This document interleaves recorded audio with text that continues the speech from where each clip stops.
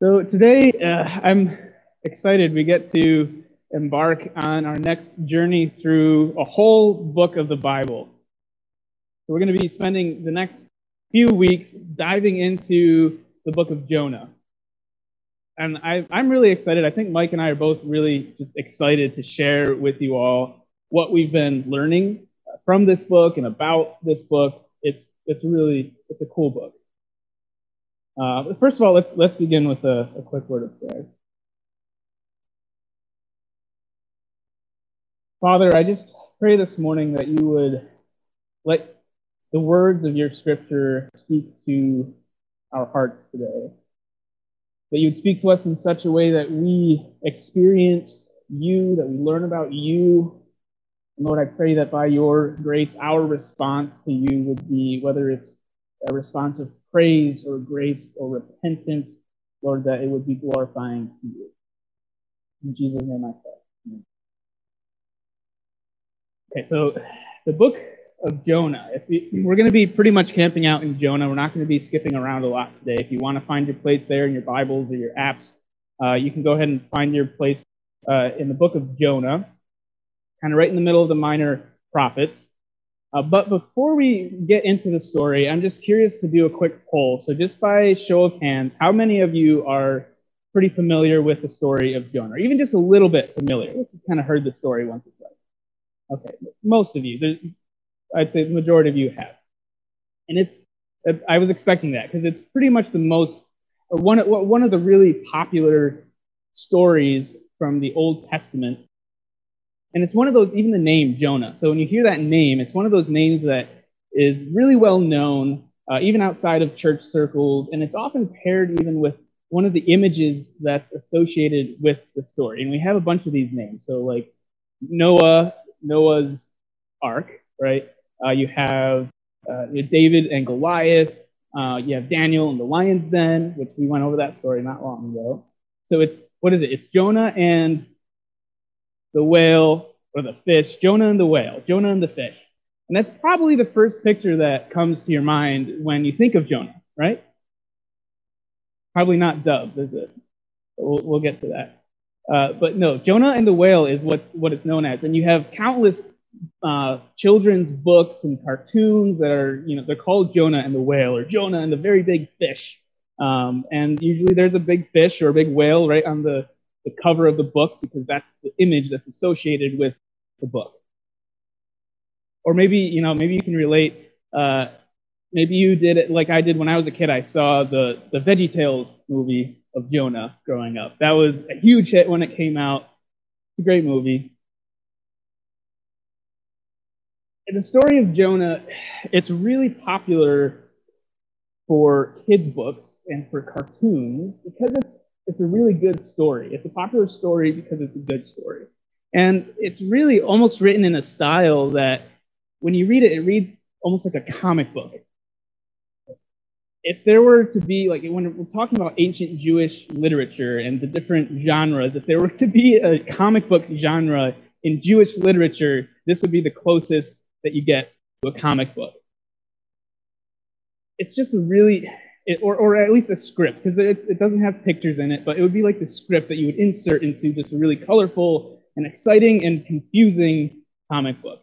And it's still a captivating story today that we tell to children, and that's cool. It's awesome that a lot of kids or adults, grow up or hear and have some kind of vaguely familiar understanding of the story of Jonah. Telling Bible stories to kids in their most basic format is important.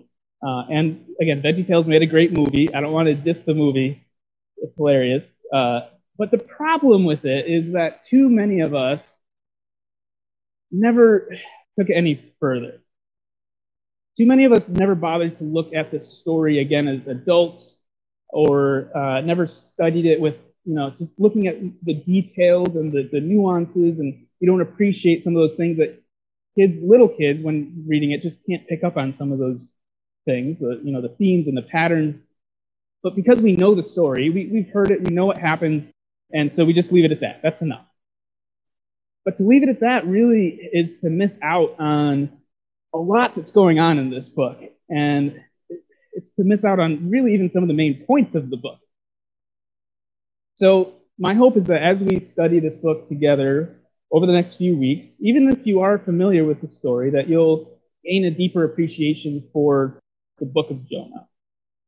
And in fact, even if you have before studied the book in depth, there's always more to see. In fact, a few of you might remember a few years ago, Mike did a series in the book of Jonah. There's a whole other series, and it's actually still available online if you want to go back and compare. But what's interesting is this series is going to end up being a lot different from that original series. And it's not just because I'm doing some of the preaching. In fact, I actually was part of some of the study that Mike went through for the original one. But even if Mike was just doing this all over again, I'm sure you'll agree, it would still be a totally different series than the first one. And not that it contradicts the first one at all, or even that this one is going to be somehow inherently better than the first one. It's just a different experience with the text, a different perspective from before. And that's just the awesome way that God can continue to speak to us through his word, through scripture, for well beyond a lifetime's worth of reading and studying and meditating on it. So, with all that said, for now, I'm going to stop talking about the book. Before we get any further, I just want us to read through the whole story of Jonah together. So yes, we're going to actually read the whole book. We're going to read the whole book in one sitting, which I know might sound like a lot to read a whole book at once, but it's really a very small book. It's 4 short chapters. It's a very short story, but it is dense. There is a lot in there. So we're going to read the whole thing to get a big picture of the whole story, and then we'll come back and kind of break it down into smaller pieces. So Jonah chapter 1, if you want to read along today, I'm going to be reading first out of the New Living Translation, and over the next few weeks, we're going to be comparing different translations, and we'll see how that can be actually really helpful in picking up on different things. So this is going to be the New Living Translation, NLT. The Lord gave this message to Jonah, son of Amittai. Get up and go to the great city of Nineveh. Announce my judgment against it, because I have seen how wicked its people are. But Jonah got up and went in the opposite direction to get away from the Lord. He went down to the port of Joppa, where he found a ship leaving for Tarshish. He bought a ticket and went on board, hoping to escape from the Lord by sailing to Tarshish.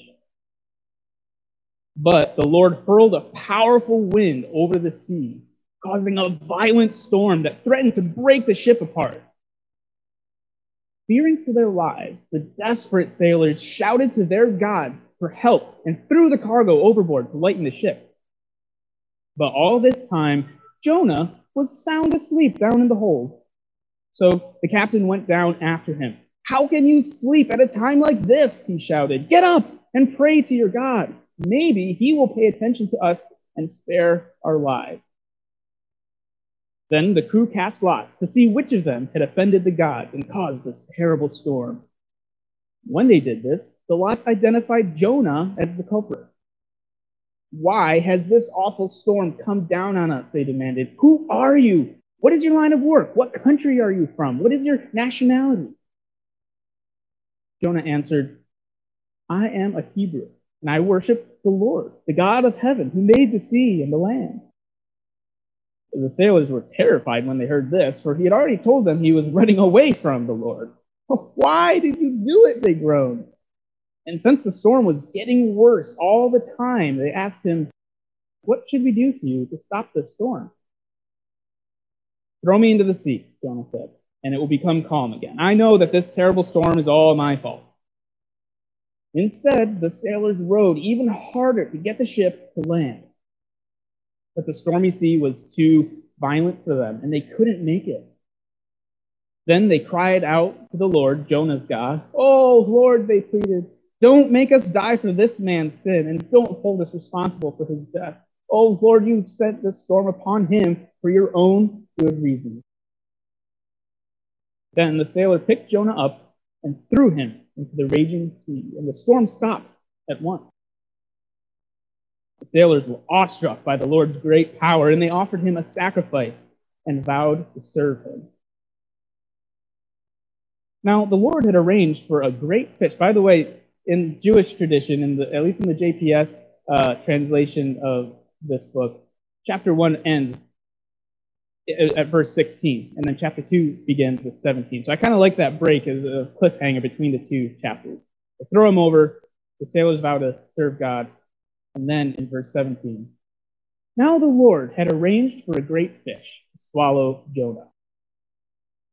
And Jonah was inside the fish for 3 days and 3 nights. Then Jonah prayed to the Lord his God from inside the fish. He said, I cried out to the Lord in my great trouble, and he answered me. I called to you from the land of the dead, and Lord, you heard me. You threw me into the ocean depths, and I sank down to the heart of the sea. The mighty waters engulfed me. I was buried beneath your wild and stormy waves. Then I said, O Lord, you have driven me from your presence, yet I will look once more toward your holy temple. I sank beneath the waves, and the waters closed over me. Seaweed wrapped itself around my head. I sank down to the very roots of the mountain. I was imprisoned in the earth, whose gates locked shut forever. But you, O Lord my God, snatched me from the jaws of death. As my life was slipping away, I remembered the Lord, and my earnest prayer went out to you in your holy temple. Those who worship false gods turn their backs on all God's mercies. But I will offer sacrifices to you with songs of praise, and I will fulfill all my vows, for my salvation comes from the Lord alone. Then the Lord ordered the fish to spit Jonah out onto the beach. And the Lord spoke to Jonah a second time. Get up and go to the great city of Nineveh and deliver the message I have given you. This time Jonah obeyed the Lord's command and went to Nineveh, a city so large that it took 3 days to see it all. On the day Jonah entered the city, he shouted to the crowds, 40 days from now, Nineveh will be destroyed. And the people of Nineveh believed God's message, and from the greatest to the least, they declared a fast and put on burlap to show their sorrow. When the king of Nineveh heard what Jonah was saying, he stepped down from his throne, took off his royal robes. He dressed himself in burlap and sat on a heap of ashes. Then the king and his nobles sent this decree throughout the city. No one, not even the animals from your herds and flocks, may eat or drink anything at all. People and animals alike must wear garments of mourning, and everyone must pray earnestly to God. They must turn from their evil ways and stop all their violence. Who can tell? Perhaps even yet God will change his mind and hold back his fierce anger from destroying us.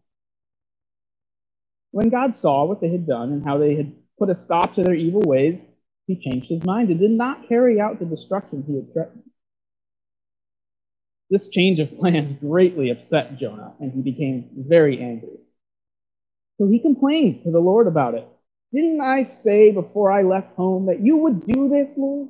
This is why I ran away to Tarshish. I knew that you are a merciful and compassionate God, slow to get angry and filled with unfailing love. You are eager to turn back from destroying people. Just kill me now, Lord. I'd rather be dead than alive if what I predicted will not happen. The Lord replied, is it right for you to be angry about this? Then Jonah went out to the east side of the city, made a shelter to sit under as he waited to see what would happen to the city. And the Lord God arranged for a leafy plant to grow there, and soon it spread its broad leaves over Jonah's head, shading him from the sun. This eased his discomfort, and Jonah was very grateful for the plant. But God also arranged for a worm. The next morning at dawn, the worm ate through the stem of the plant so that it withered away. And as the sun grew hot, God arranged for a scorching east wind to blow on Jonah. The sun beat down on his head until he grew faint and wished to die. Death is certainly better than living like this, he exclaimed. But then God said to Jonah, is it right for you to be angry because the plant died? Yes, Jonah retorted, even angry enough to die. And the Lord said, you feel sorry about the plant, though you did nothing to put it there. It came quickly and died quickly. But Nineveh has more than 120,000 people living in spiritual darkness, not to mention all the animals. Shouldn't I feel sorry for such a great city? There's a lot to read out loud. Quite a story. So what do we do with that? What do we do with this story? Why is this story in our Bibles? I don't mean, how it was canonized, we talked about a couple weeks ago. Just, assuming there is some value to this book, where is that value? I can tell you one thing, first of all, the value is not the fish. The point is not the fish. The fish is cool and all. It's a cool part of the story, but the story is not ultimately about the fish. And it's not really even about Jonah.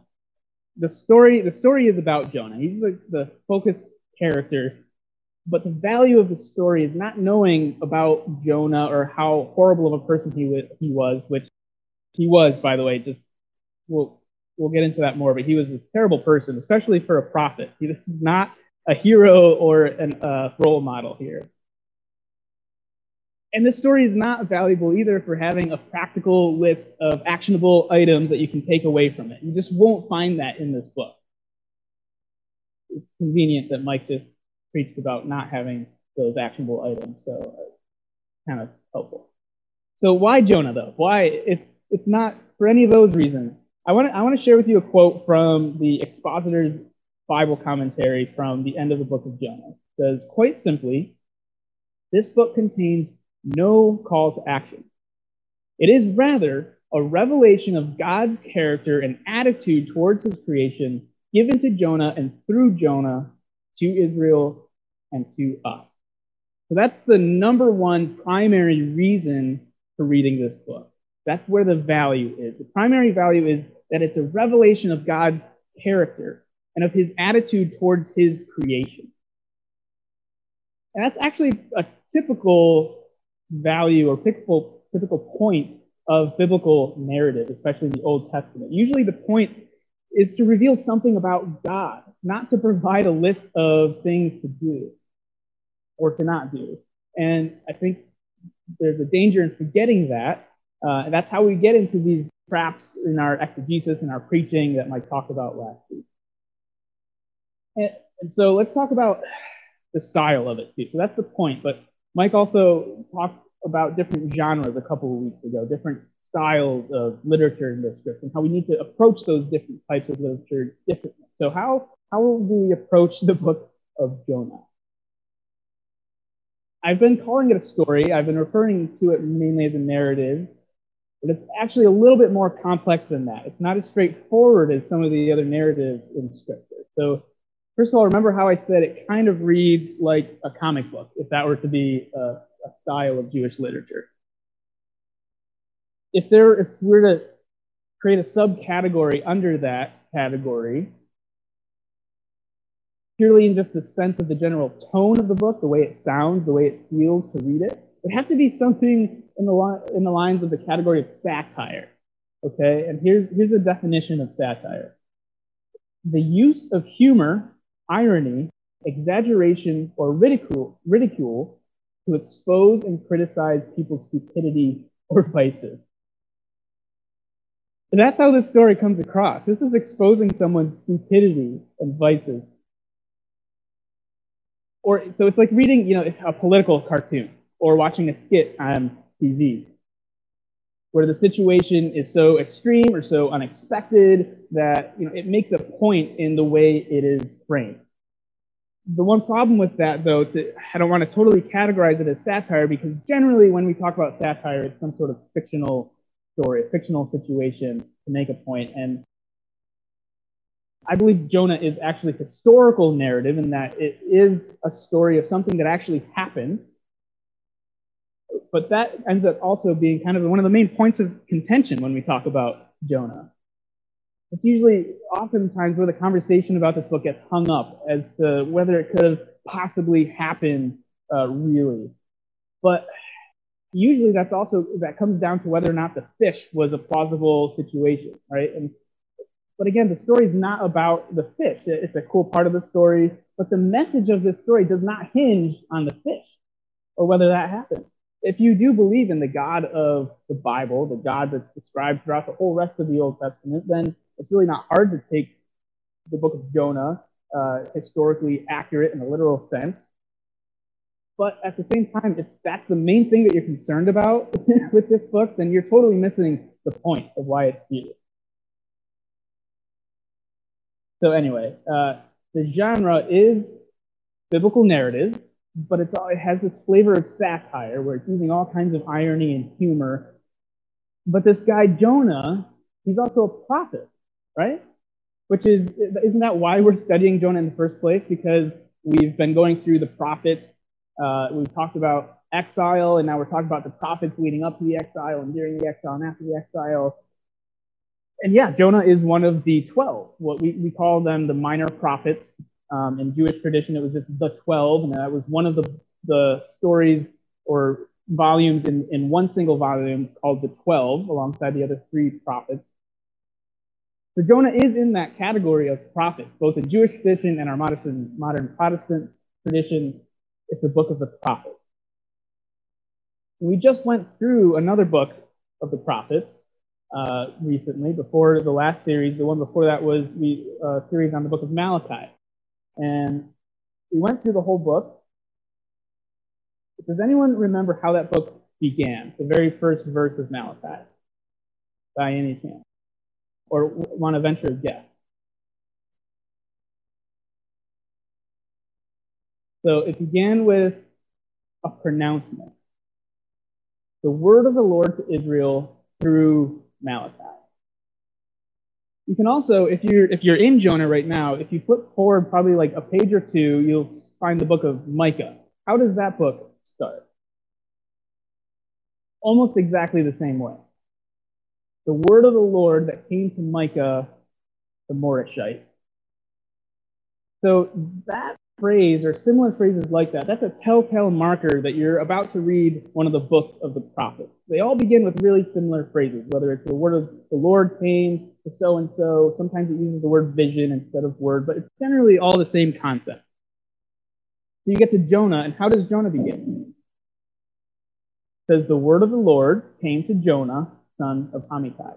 So this is a standard boilerplate introduction to a book of the prophets. So if you're a Jewish reader, making your way through the prophets, maybe you read the first 3, and now you're into the 12, and by the time you get to Jonah, you're reading Jonah, you've already read through Hosea, Joel, Amos, and Obadiah. So you've already read through 4 prophets, which are pretty standard. They would have read pretty similarly to the book of Malachi that we went through. It doesn't really tell a lot about the prophets themselves. It's just the words of their prophecy. And then, you read, the word of the Lord came to Jonah, son of Amittai. You know what to expect from here. You're reading a prophet. You're about to read through what God said to Jonah. Some kind of message, usually to some city or to some people group, about what God's going to do, about how he feels about what they're doing, or how they need to change their attitudes or actions. They may have done something wrong, something like that. And then there's one sentence in verse 2 where it is God's word to Jonah. But then the rest of chapter 1 is narrative. It tells the story of what Jonah proceeded to do after hearing that very short word from God. And some of the other prophets do have little snippets of stories from throughout their lives. But Jonah is the only book of the prophets that actually tells a complete narrative from beginning to end. So it's really unique in that regard. And so it's kind of hard to pinpoint just one style for the book of Jonah to fit into. And I think the best way to describe it is as a prophetic narrative about a poetic prophet. Okay, it kind of has a nice ring to it, but I think that's the best way to describe it. Prophetic narrative about a poetic prophet. Because the story itself does reveal something about God, and it points to Jesus, and it reflects on us and how we can see ourselves in the story. So in that sense, the whole story is itself a prophecy, but it's also a story about a prophet. And there's a whole chapter in here, one of 4 chapters, that's totally devoted to this poetic prayer. So that makes Jonah very unique. And in fact, I think it's meant to be somewhat disorienting in a sense. even shocking. It's very backwards. From the very beginning, it's upside down, even just in the style, because it starts off as a prophecy and then it just goes right into narrative. And then there's another piece of irony, another backwards thing that starts right from the beginning, which is his name. So the name Jonah, in Hebrew it's Yonah, it's the Hebrew word for dove. So that explains why there's doves on the screen. And doves in the Bible are a symbol of purity, of holiness, and innocence. And then his father's name, he's Jonah, the son of Amittai. And Amittai means faithfulness. So literally, he's introduced as Dove, son of faithfulness. Isn't that nice? Dove, son of faithfulness. And the word of Yahweh comes to this dove, son of faithfulness. And then in verse 3, this dove flees from Yahweh, flies away. And that's not being very holy or faithful at all, is it? In fact, he went the opposite direction of where God told him to go. God told him to go to Nineveh, which would have been east of where Jonah was, and he flees to Tarshish, which would have been west of where Jonah was. So he goes in the opposite direction. And most people think that the specific location was actually on the opposite side of the sea. So he was trying to get as far away as possible from where God wanted him to go. And all that is in the first 3 verses. So already we have this really dense piece of literature that's pulling us into this kind of upside down and backwards and ironic and surprising world. And that backwards approach is really a motif to look for that we'll see throughout the whole rest of the book, where everything is happening in the most unexpected way. And in verse 4, it says, the Lord hurled a powerful wind over the sea, causing a violent storm. So this introduces our first major theological theme that we'll see all throughout the rest of the book. And that's the one we're going to focus most on today, because it comes up several times just in the first chapter. And this particular verse, with the Lord hurling this wind and causing this storm, it has all these hyperlinks to all kinds of other things throughout Scripture, but at its core, it's making a statement about God's sovereignty over creation, over nature. You'll see it all throughout the book. And that point is obviously made with the fish too, but you see it before and after the fish. And this is the first point. The first main point, it's not an action point. There's nothing you can do about this fact. It's just something to believe, that God is sovereign over creation. Kind of an obvious point. Kind of one of the most fundamental theological points that we have. It's a premise that's established from the very beginning of Scripture with Genesis 1:1, as God being the creator of the whole world. So that theological premise is really a foundation for understanding everything in the rest of Scripture.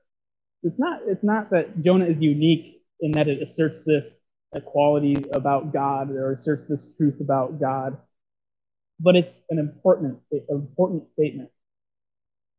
And it's interesting, the first place where this comes up is with the storm, but I can't say that I've really heard any arguments about whether or not God really did cause the storm or could cause a storm, to put the ship in distress. Usually the argument is about the fish, right?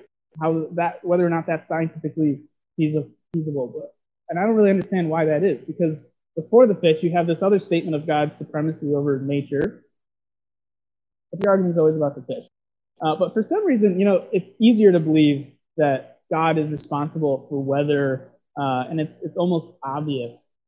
Even in secular context, I've seen it for legal purposes, sometimes different events will be labeled as acts of God, right? It's almost just intuitive, and it just kind of goes deep into the tradition of cultures all over the world that deities are in charge or have control over different weather and natural events. And even you can see that with these pagan sailors who were on the ship with Jonah. They had the kind of intuition and their own traditions to recognize the storm as having some sort of divine intervention. Of course, they weren't familiar with Yahweh, but they each had their own gods, lowercase g gods, that they worshipped.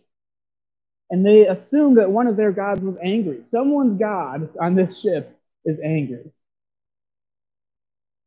So then after they cried out to their gods, they get busy hurling stuff overboard, trying to lighten the ship.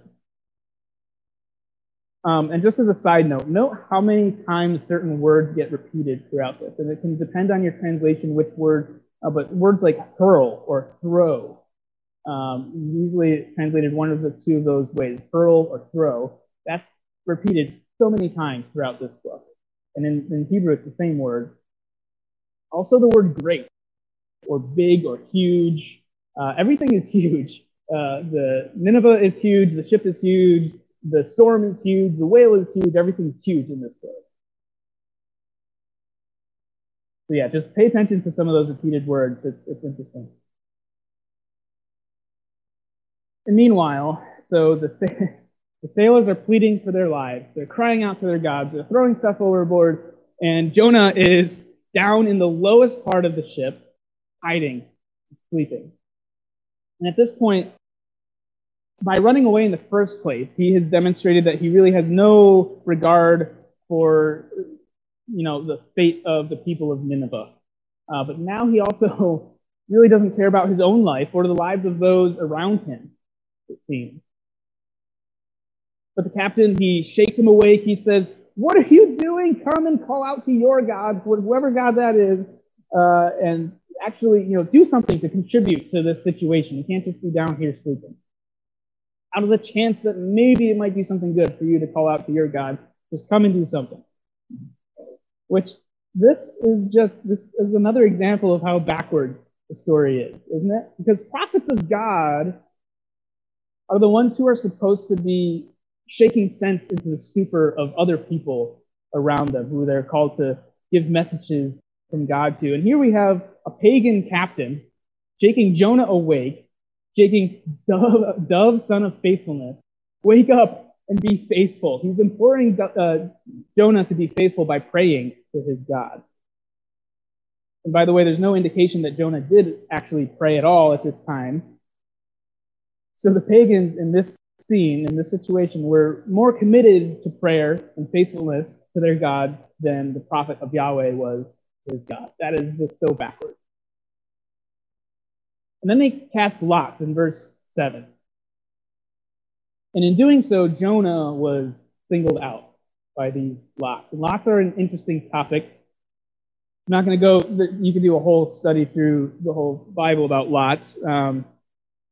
But basically, it was just like throwing dice. It was a randomized action. It was an act of chance that produced a random outcome. And the outcome was understood to be left up to the higher powers, whatever deity those throwing the lots believed in. So this was obviously a common pagan practice to cast lots, and just picture throwing a die or dice, or drawing straws even. So this was common in pagan circles, but it was actually a Jewish tradition too. So one example, or at least a parallel example, would be the priests who used the Urim and Thummim to discern God's will in certain situations. But in both cases, the understanding was that the outcome was subject to divine authority. And the Jews understood that ultimately that authority was the sovereignty of Yahweh in every situation. And we can see that in Proverbs 16:33.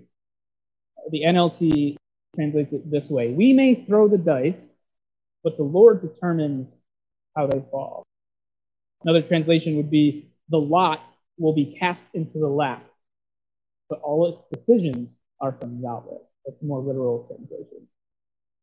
So the lot, which we understand is determined, the decisions of the lot are from Yahweh, right? And the lot singled out Jonah.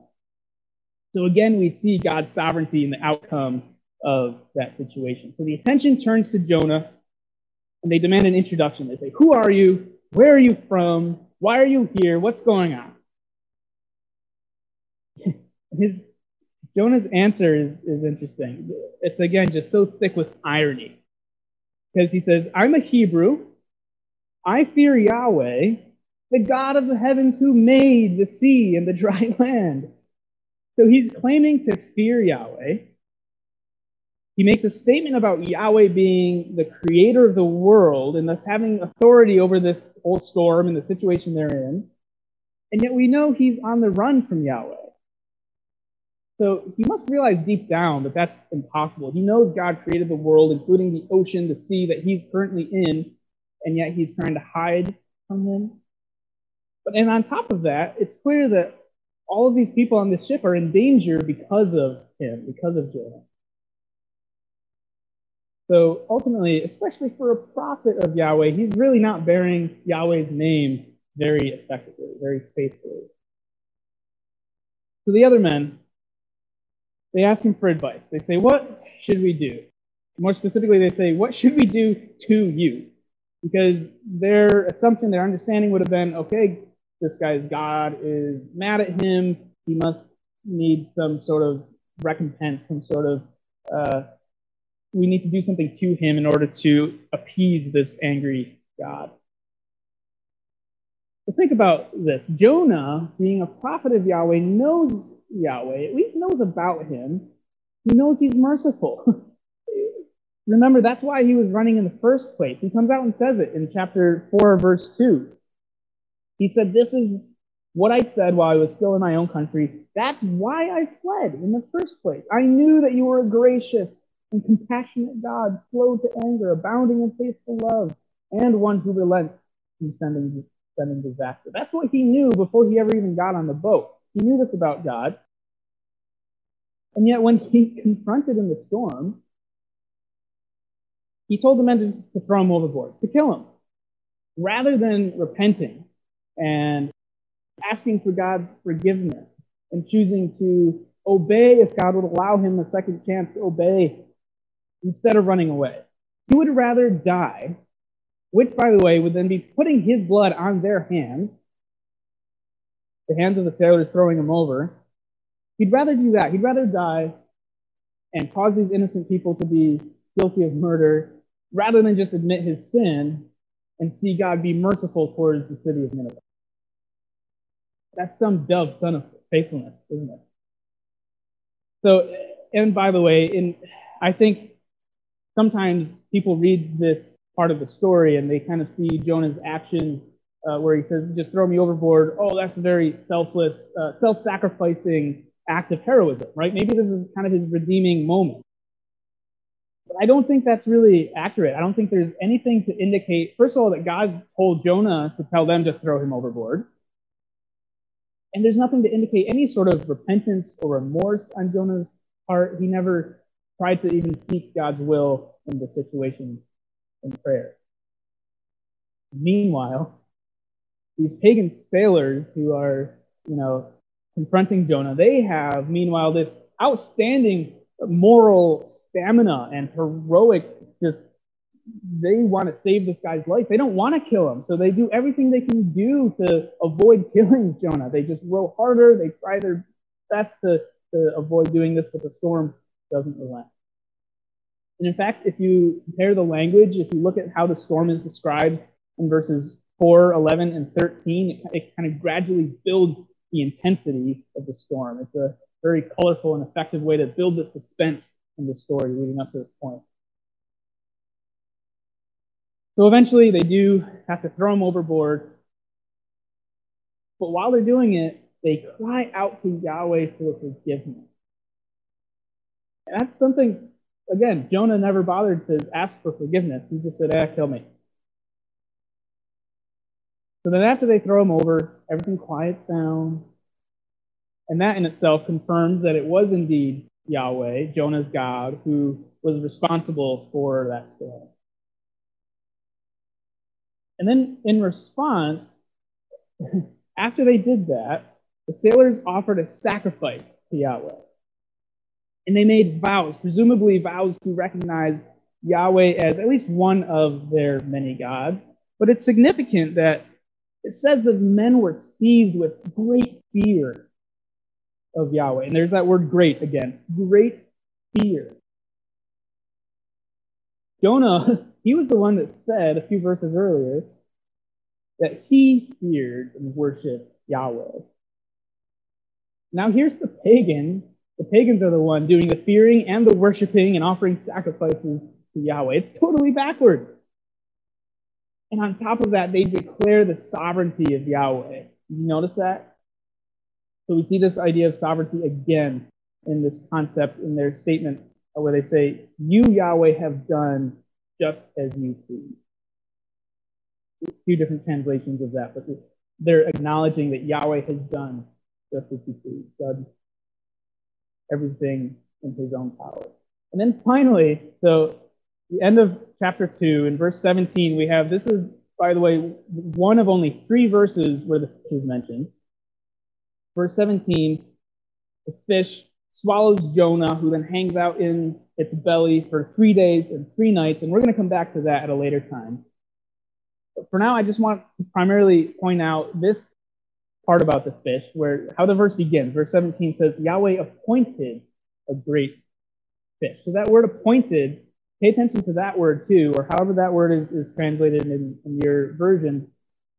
Sometimes it's prepared, ordained, a great fish. So that word you'll see pop up quite a few times again throughout the book. And it's yet another statement or acknowledgement of Yahweh's sovereignty over creation. So that's 5 times.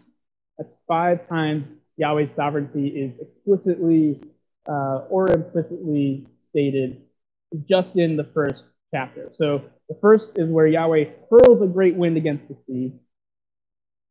Second is the lots, which we know the lots are determined by Yahweh, and the lot singled out Jonah. And then the storm was immediately everything calmed down as soon as Jonah is disposed of, which confirmed that Yahweh was indeed responsible for the storm. The fourth is when the sailors acknowledge that Yahweh did just as he pleases, and the fish is the 5th one, the fish being appointed by Yahweh. So 5 times Yahweh's authority is recognized in chapter 1. And leading up to verse 16, everything is kind of culminating in these pagans recognizing Yahweh's authority and his name being worshipped. And the sailors, they really don't ever get mentioned again throughout the rest of the story. So we don't know what happened with the rest of their lives. The fish comes in, and from that point on, we're kind of swept away to a whole new scene, and even a whole different type of literary genre in chapter 2. But the stage has been set, and you've entered this upside-down, bizarro world where the pagans are doing everything right, and God's prophet is doing everything wrong. But through all of that, even in this upside-down world, one of the core messages is that God is sovereign, even when it seems like everything else is backward. God is still in control. Now, there's a lot more to be said. Even in chapter 1, we could go on and on about all kinds of different things in here. There's lots to explore. But for now, I'm going to leave you not with 3 application points, because last week Mike preached about preaching, and he preached that we shouldn't preach 3 application points. So at least not every time. Just because we're Baptist doesn't mean we have to have 3 application points. So, and it's not that this story doesn't have application, because it does. But for now, I just want us to take this book and use it as a way to reflect on God, reflect on who he is. I guess I have a call to action for you, sort of a challenge, but it's not directly something from the story. Rather, I just want to encourage you to read the book throughout this week. Even just one time. It won't take you 20 minutes probably to read the whole thing. I've just read the whole thing out loud, and most people can read faster than I read out loud. And I would even encourage you to read it multiple times, compare different translations, look for those repeated words and concepts, look for statements about God, theological truths, and then most of all, just ask questions. Believe me, there are a lot of questions the story begs. Whether or not you actually ask a person, write them down, ask yourself, meditate on it, just wrestle with the concepts in this. Allow yourself to wrestle with these ideas. We'll be exploring and wrestling at a whole bunch of different layers in this book over the coming weeks. But I can only ramble for so long on one morning. So for now, or at least I should only ramble for so long. So for now, I'm going to kind of stop here. We're going to take our time with this book. And I'm trying to resist, and I'm asking you to resist as well from, rushing to conclusions or rushing to, make charts and paradigms and checklists. Rather, just allow God to reveal himself to you through his word, and letting that not only be enough, but actually be the most valuable treasure that we can find no matter where you look in Scripture, is to find truth about God. And maybe at the very end, we can make some checklists and charts, because I like those. But for now, let's pray. Lord God, you are the awesome, almighty creator of heaven and earth and everything that's been created. And I'm in awe this morning that we can come before you and address you as our Father. Lord, we seek the glory and the honor of your name as your servants in your kingdom. And Lord, we recognize your sovereignty, and we submit ourselves to your will, in service of your will. And God, we just ask you to reveal yourself to us, to show yourself to us, to make yourself known, to teach us how to know you more and to love you more fully with everything that we are. We ask for your provision, that you provide for our needs, and also teach us to be patient and to be content with what we have. And I ask for your forgiveness, and I thank you for your forgiveness. In the name and by the blood of Jesus Christ, our many debts to you are forgiven because of him. Lord, teach us to forgive those around us who may have wronged us with the same depth with which we have been forgiven. Lord, let your Spirit guide our paths and keep our paths straight as we strive to love you fully and love our neighbors as ourselves with that same love. In Jesus' name I pray. Amen.